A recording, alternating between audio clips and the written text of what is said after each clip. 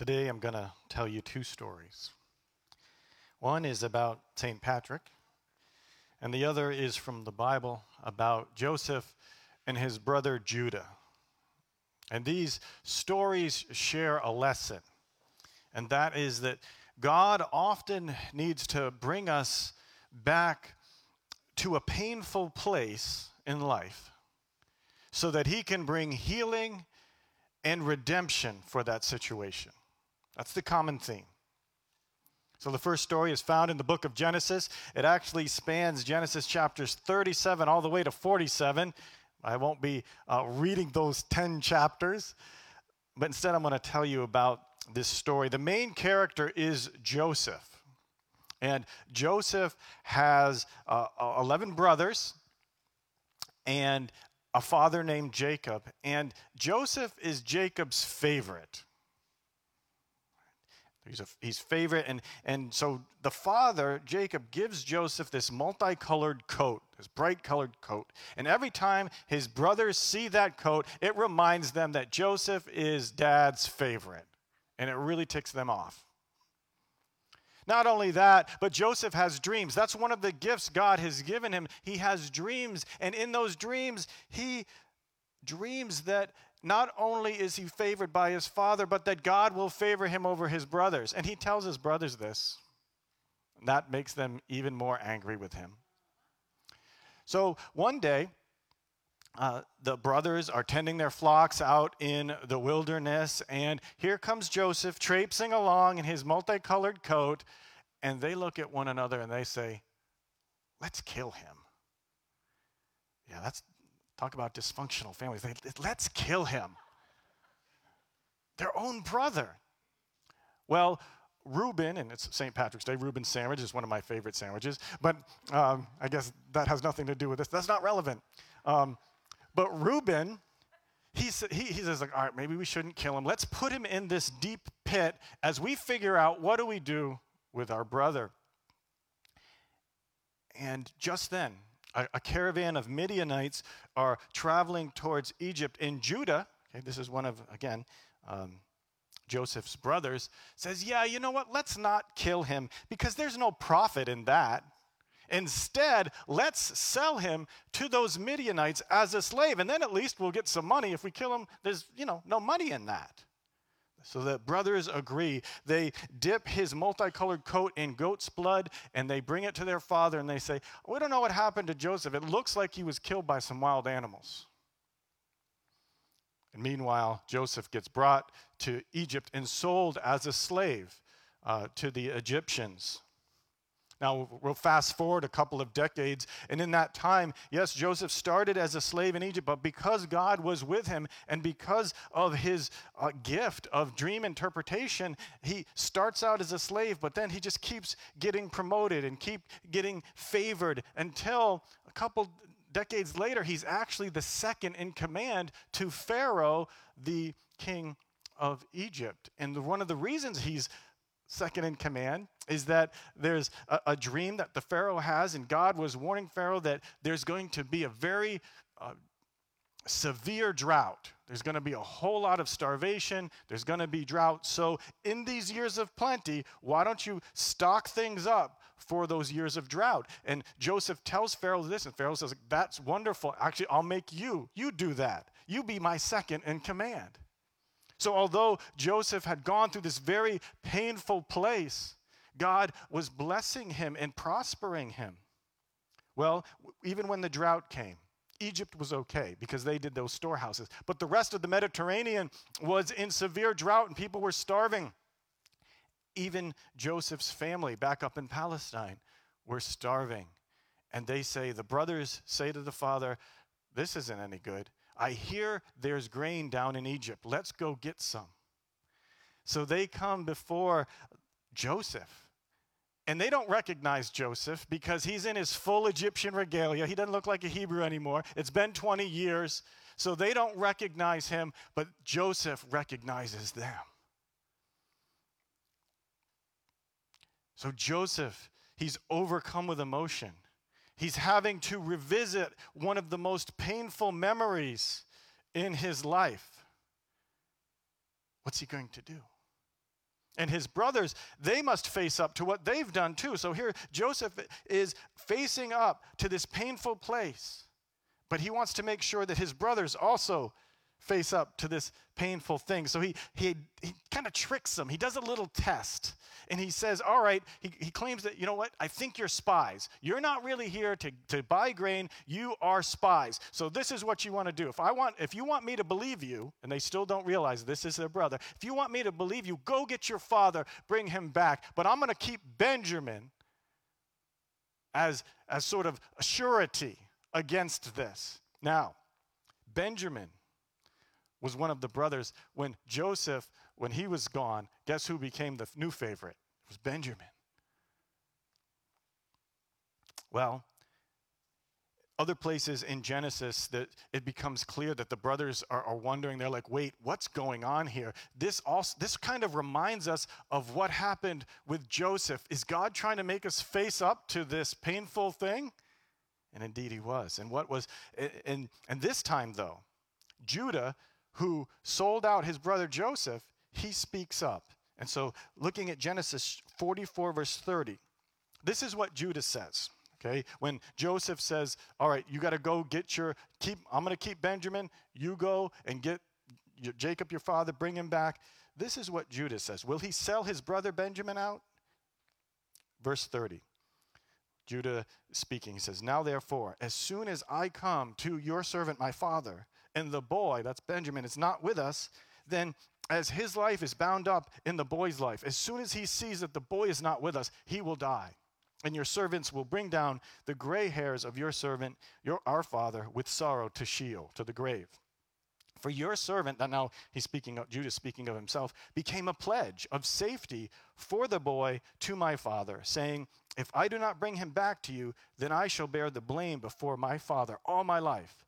Now therefore, please let your servant, he's saying, let me remain instead of the boy as a servant to my Lord, and let the boy go back with his brothers. For how can I go back to my father if the boy is not with me? I fear to see evil that would find my father. So here, Judah says, take me instead. Right? I give myself in place of Benjamin, my brother. Wow, what a contrast.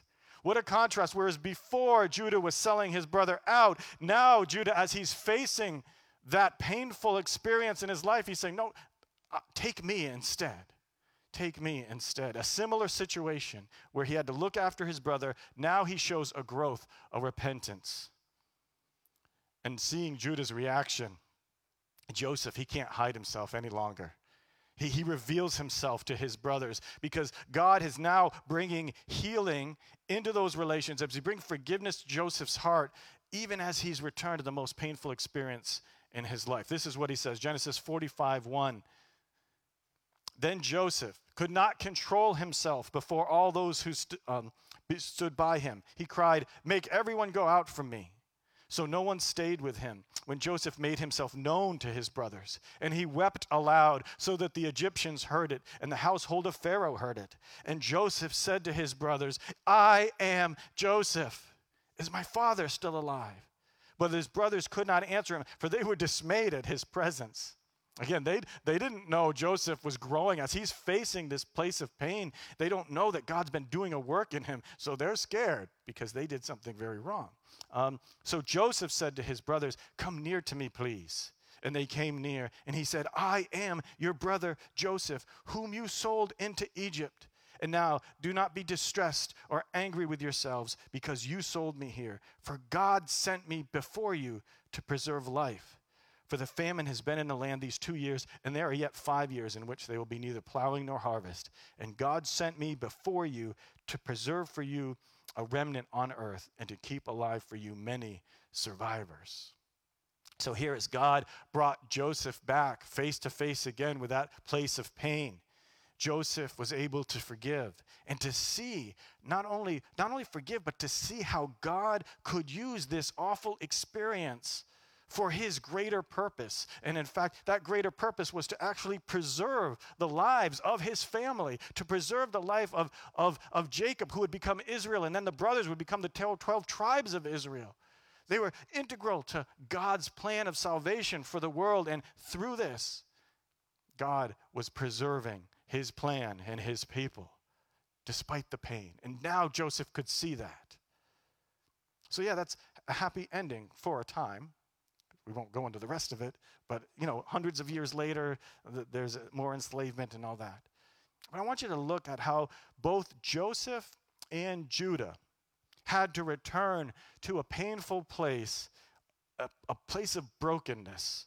And when they did, God brought healing and he brought redemption to that whole ordeal.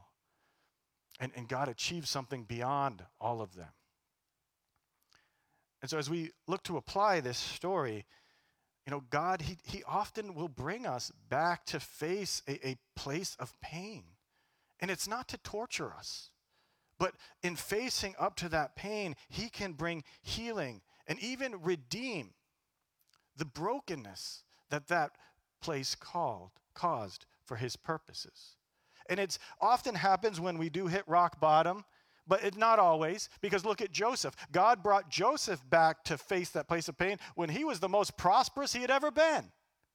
Right? He was second in command to Pharaoh. So it's not only that God brings us back to those places of pain when we're at rock bottom. Sometimes it's even when things seem to be going well, but yet there's that thing in us that says, no, I can't really continue. I can't really find the healing. I can't really find the redemption in this thing. I'd rather just avoid it. But God says, no, I'm going to do something through you. I'm going to bring a healing to you. And I'm going to use this situation in you in a greater way. But we need to go back to that place of pain. And God does a miraculous thing. And God can do the same thing with you and I. Bring us back to that place of pain. And I know perhaps some of you are thinking, well, Pastor, you don't understand my wounds, what I've been through. And I may not.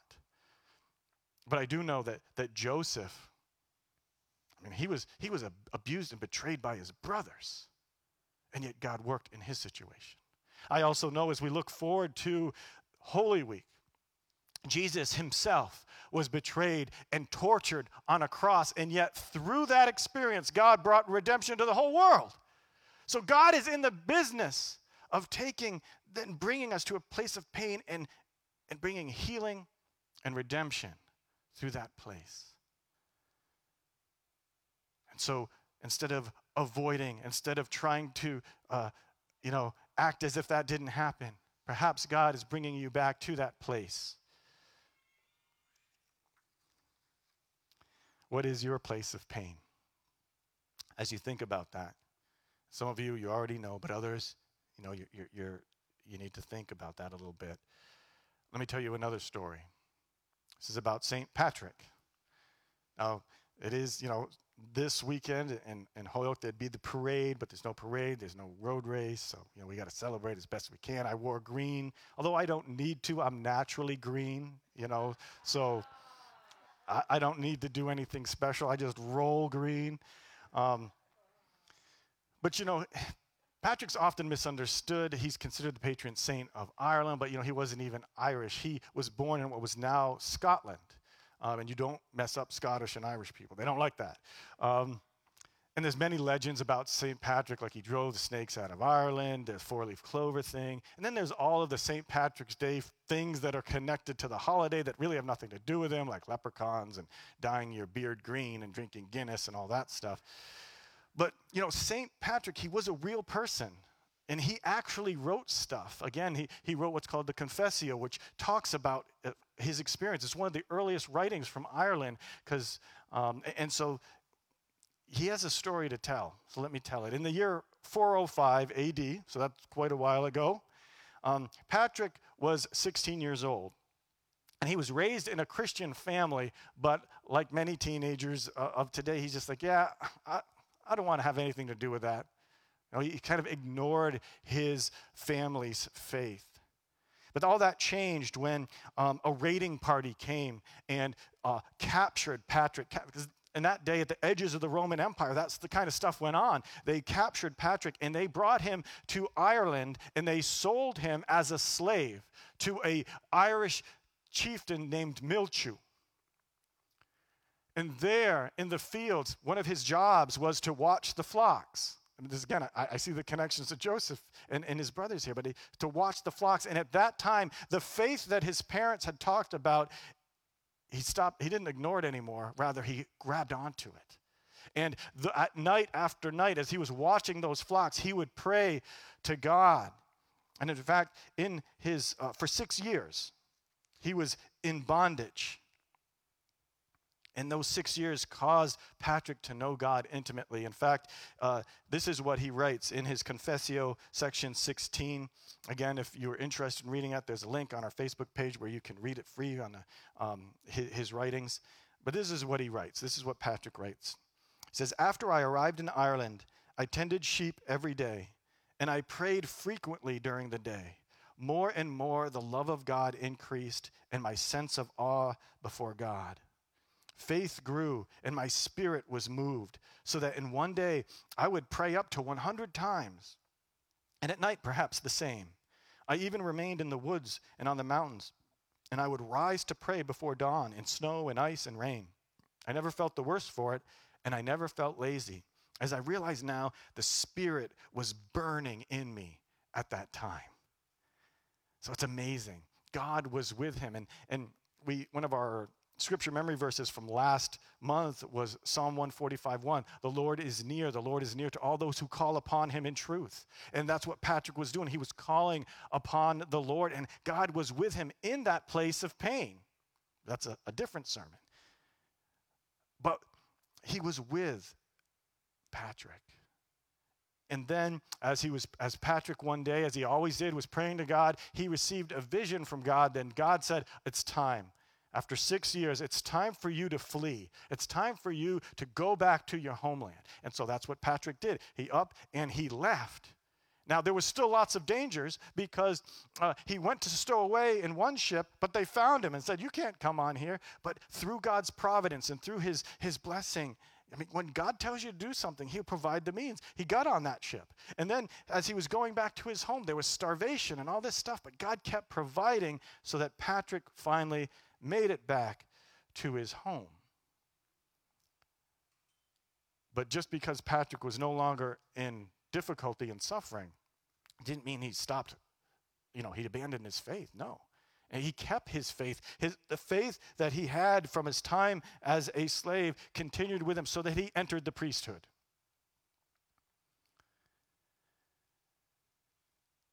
Happy ending, right? But wait, there's more. 20 years later, God put it into Patrick's heart to return to the place of his pain, to the place of his enslavement. And all the people said, "No, Patrick, that's crazy. Why in the world would you want to go back there?" And they really looked down on the Irish at that time because the gospel hadn't been there. There was really no Christians there. They're like, "Why would you want to go back to those pagan Irish? I don't even know if they can become Christians."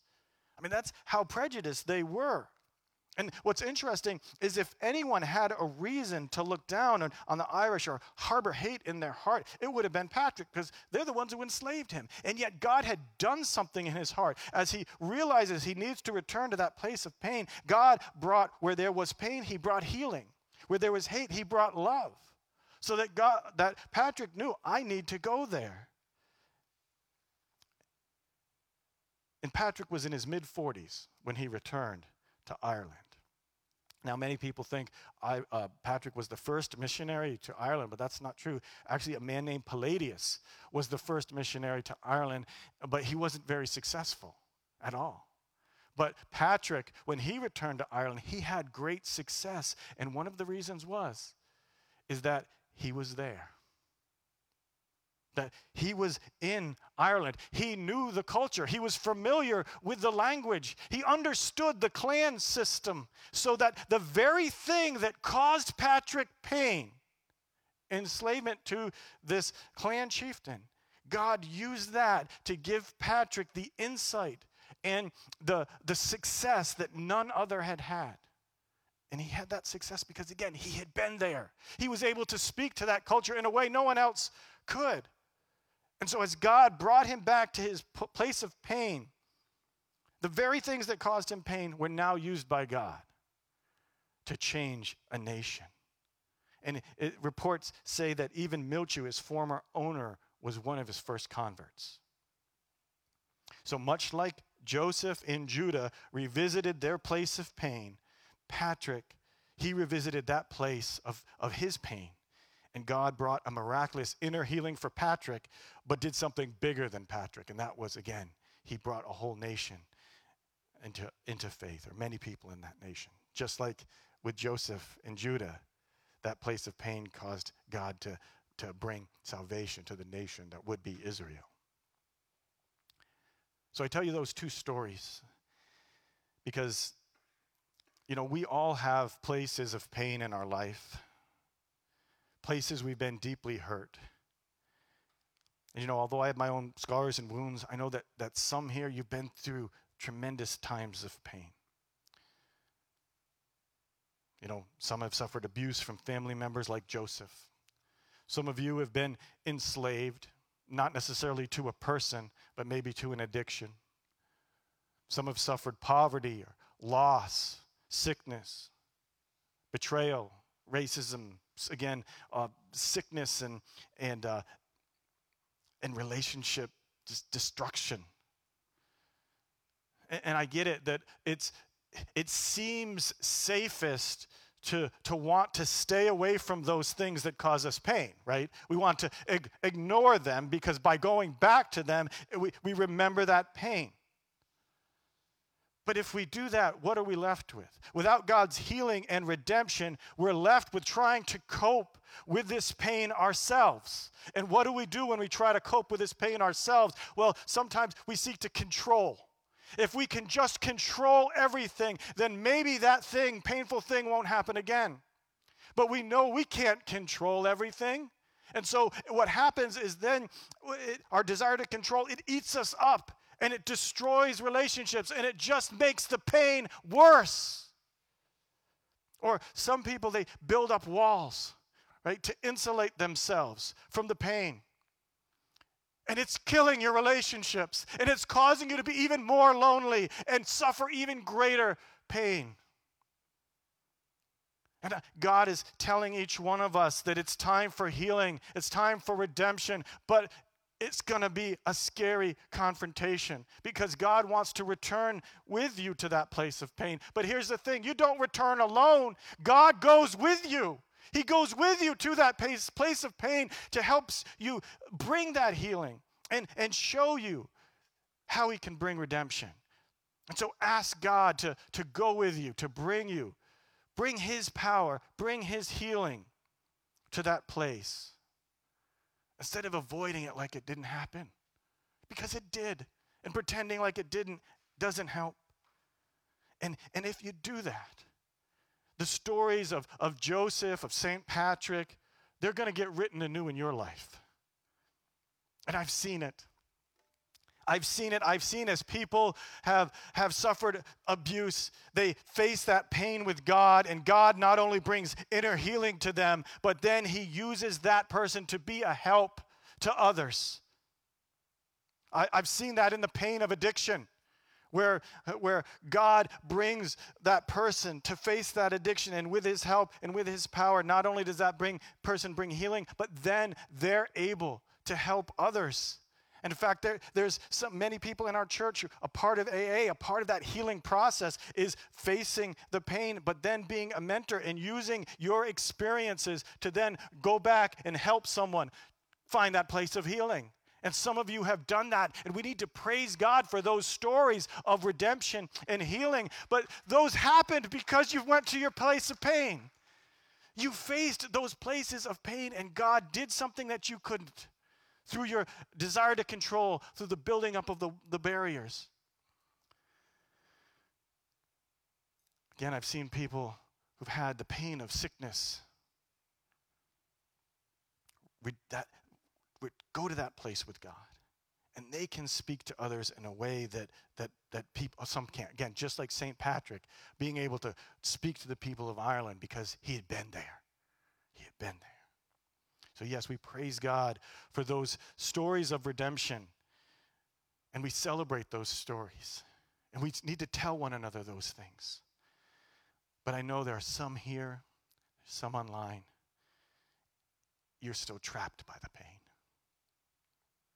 But God still heals. He still redeems.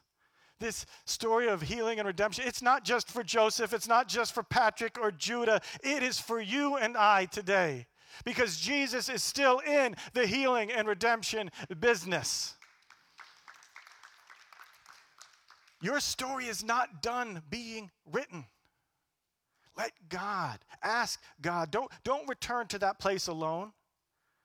Don't return to that place powerless. Instead, return with God and with His power and see what He can do in you and through you to bring you to that new place. So yes, it's scary, but you're not alone. God is going with you to do something amazing. Let's pray.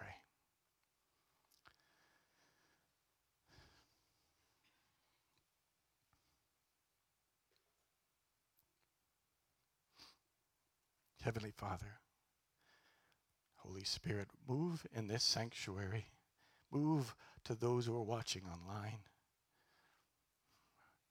We come before you with our hurts, our betrayals.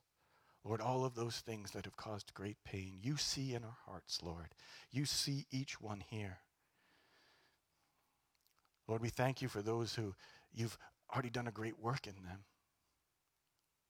It's a testament to your power and your grace. But now, Lord, for each one, Lord, we lay down our places of pain before you. Lord, we return to those places with you. We know that you are near. We call upon you. And then, Lord, this is just a moment where we ask you to come with us to that place. We put our faith in you as you bring us back to that place of pain. Lord, it's only a moment now, but it is still a moment where we ask you. This is a step, Lord. We take a step towards that healing. And we ask that as we put ourselves before you and return to this painful place, God, that you would guide our steps, every step. Lord, those very things that hurt us, we're facing them now with you, and we ask, Lord, bring healing. Bring healing to us. Lord, bring redemption to that situation. Lord, it seems impossible. It is scary, but we trust in you for this. And Lord, in the days and the weeks ahead, we know it's more than just it's a process, God. As Joseph had to take 20 years, as Patrick took 20 years to face this thing, and then, Lord, there was the actual doing. We know it's a process, but Lord, we commit to that process now. Work in us. Work through us. Do what only you can do. We pray this in Jesus' name. Amen.